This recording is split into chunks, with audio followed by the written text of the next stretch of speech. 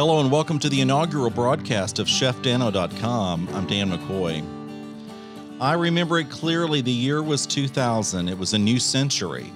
And as a world, we had just survived what we thought was the doomsday of Y2K. I was driving north on North Adams, which is about 4 blocks north of Main Street in Fredericksburg, Texas. It was the fourth Airstream RV trip that summer with the family and the kiddos, and for the fourth time, I saw a for sale sign by owner in front of a little bitty house. Small by anyone's standards, about 1,100 square feet, but on a large double lot, the largest in the historic district at the time, was a quaint little house with window panes painted red and a standing seam roof. Even though I couldn't afford it, I called the owner and I made an offer. It was the best real estate deal I've ever made. Not because of the growth in real estate values, but because I was able to enjoy spending time with my family in the heart of the Texas Hill Country. Fredericksburg was a different town back then. It was a lazy little German town. The sidewalks on Main Street were empty after 5 p.m. There was a new gourmet restaurant downtown called the Navajo Grill in a small building, and there were only a handful of wineries. We lived in the little house on the weekends. It was only 2 bedrooms, so as Will and Catherine grew older, one of them had to flip a coin to see who had to sleep on the blow-up mattress in the closet. It creaked and groaned when you walked over the floors that were built in 1910, and there were grass burrs on our dog from running in the backyard. The kitchen was very small, but over the years, with my wonderful lifelong friends and neighbors, David and Darlene Marowitz, we created some amazing meals and memories. We made a paella so big over a wood fire we couldn't lift it off the heat, and I learned to cook steaks over post oak, something that I still do today. 4 years ago, I made another big decision. When my youngest graduated high school in Corsicana, I sold the family home, and I sold that little house on Adams.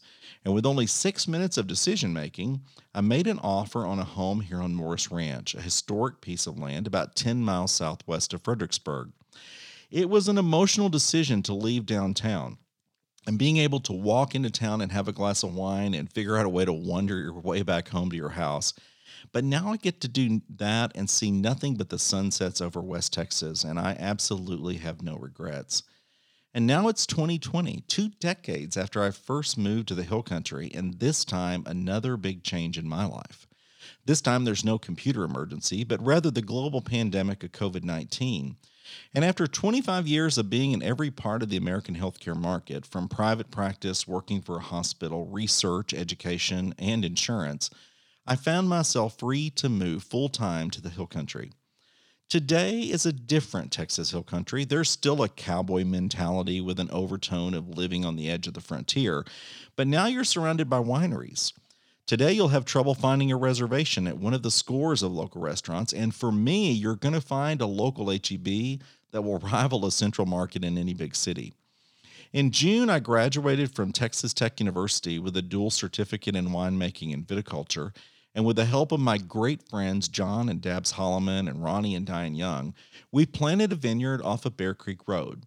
I'm blessed because John and Dabs are the founders of the famous 1851 winery here, with Dabs winning the gold medal at the prestigious San Francisco Wine Contest. And Ronnie and Diane are absolutely perfect property managers. My job is to cook and drink, 2 jobs that I'm perfect for.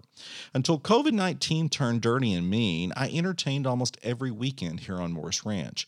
When it became difficult to entertain in person, I started writing about it. My kiddos, friends, and family have lived through popovers, endless tomato pies, and lots of thick steaks. And what about ferments? Hot sauce, kimchi, sauerkraut, pickles, you name it, I've tried to ferment it. There's a bubbling barrel of vinegar in my kitchen right now. I built a garden in the yard, and I built a bar in the house. I'm not a chef. I'm an amateur home cook who likes to spend time in the kitchen with family and friends. And now I'm blessed to live and work here on the banks of the Pedernales River. I was born in Iredell, Texas, in the middle of Central Texas, and grew up on a small cattle ranch in Bosque County. I've worked all over Texas, but this year marks the 20th year that I've had a home here in Gillespie County. For me, food has always been a passion. I'm inspired by the creativity, the need for precision and focus, and the boundless opportunities to grow and learn. As long as I can remember, I have enjoyed spending time in the kitchen. My first memories of cooking are with my elderly babysitter who grew up in the Depression and had become a master of making a lot with a little. She taught me the deliciousness of home canned tomatoes captured at just the right level of ripeness, and that making peanut brittle requires practice and being attentive to observing what's in the pan and not necessarily following the clock. And so for the last 30 years, I've been learning and cooking. And so, what is Texas Hill Country cuisine? I like to describe it as the flavors of Texas and the Southwest with a note of refinement. More grit than you would find in Napa, but a hint of the chuck wagon and country cooking of Texas. Lillian Fehrenbach, the wife of famed Texas historian T.R. Fehrenbach, authored the Pedernales Country Cookbook in 1968, and it included recipes for Texas chili, barbecued cabrito, dove stuffed with sausage, and even fricassee of armadillo. 50 years later, you'll still find the influences of Texas heritage cooking, but it will be married with much thicker steaks and now Gulf seafood. Open fire cooking, direct coal barbecue, offset smokers are now paired with modern techniques like sous vide and the smoking gun. The armadillo is safe in my backyard for the moment. Whereas wine was an afterthought in the past, it forms a fundamental element of Texas Hill Country food today. With over 80 wineries and 2 million visitors a year to our area, second only to Napa and wine regions, the influence of wine is immeasurable. I come from a long line of storytellers. The McCoy boys, as my father's brothers were called, never let facts get in the way of a good story, but loved telling the events of their childhood and of life on the farms and ranches of Central Texas.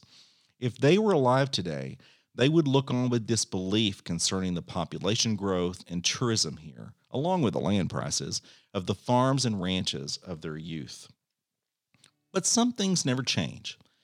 Like the glorious sunsets and night skies here, full of stars. It's a tradition on Morse Ranch that no one ever misses a sunset, and it serves as a time for us to pay homage to the beauty that is Texas. So join me on this journey as I experiment with recipes and blog about the food and lifestyle of the Texas Hill Country.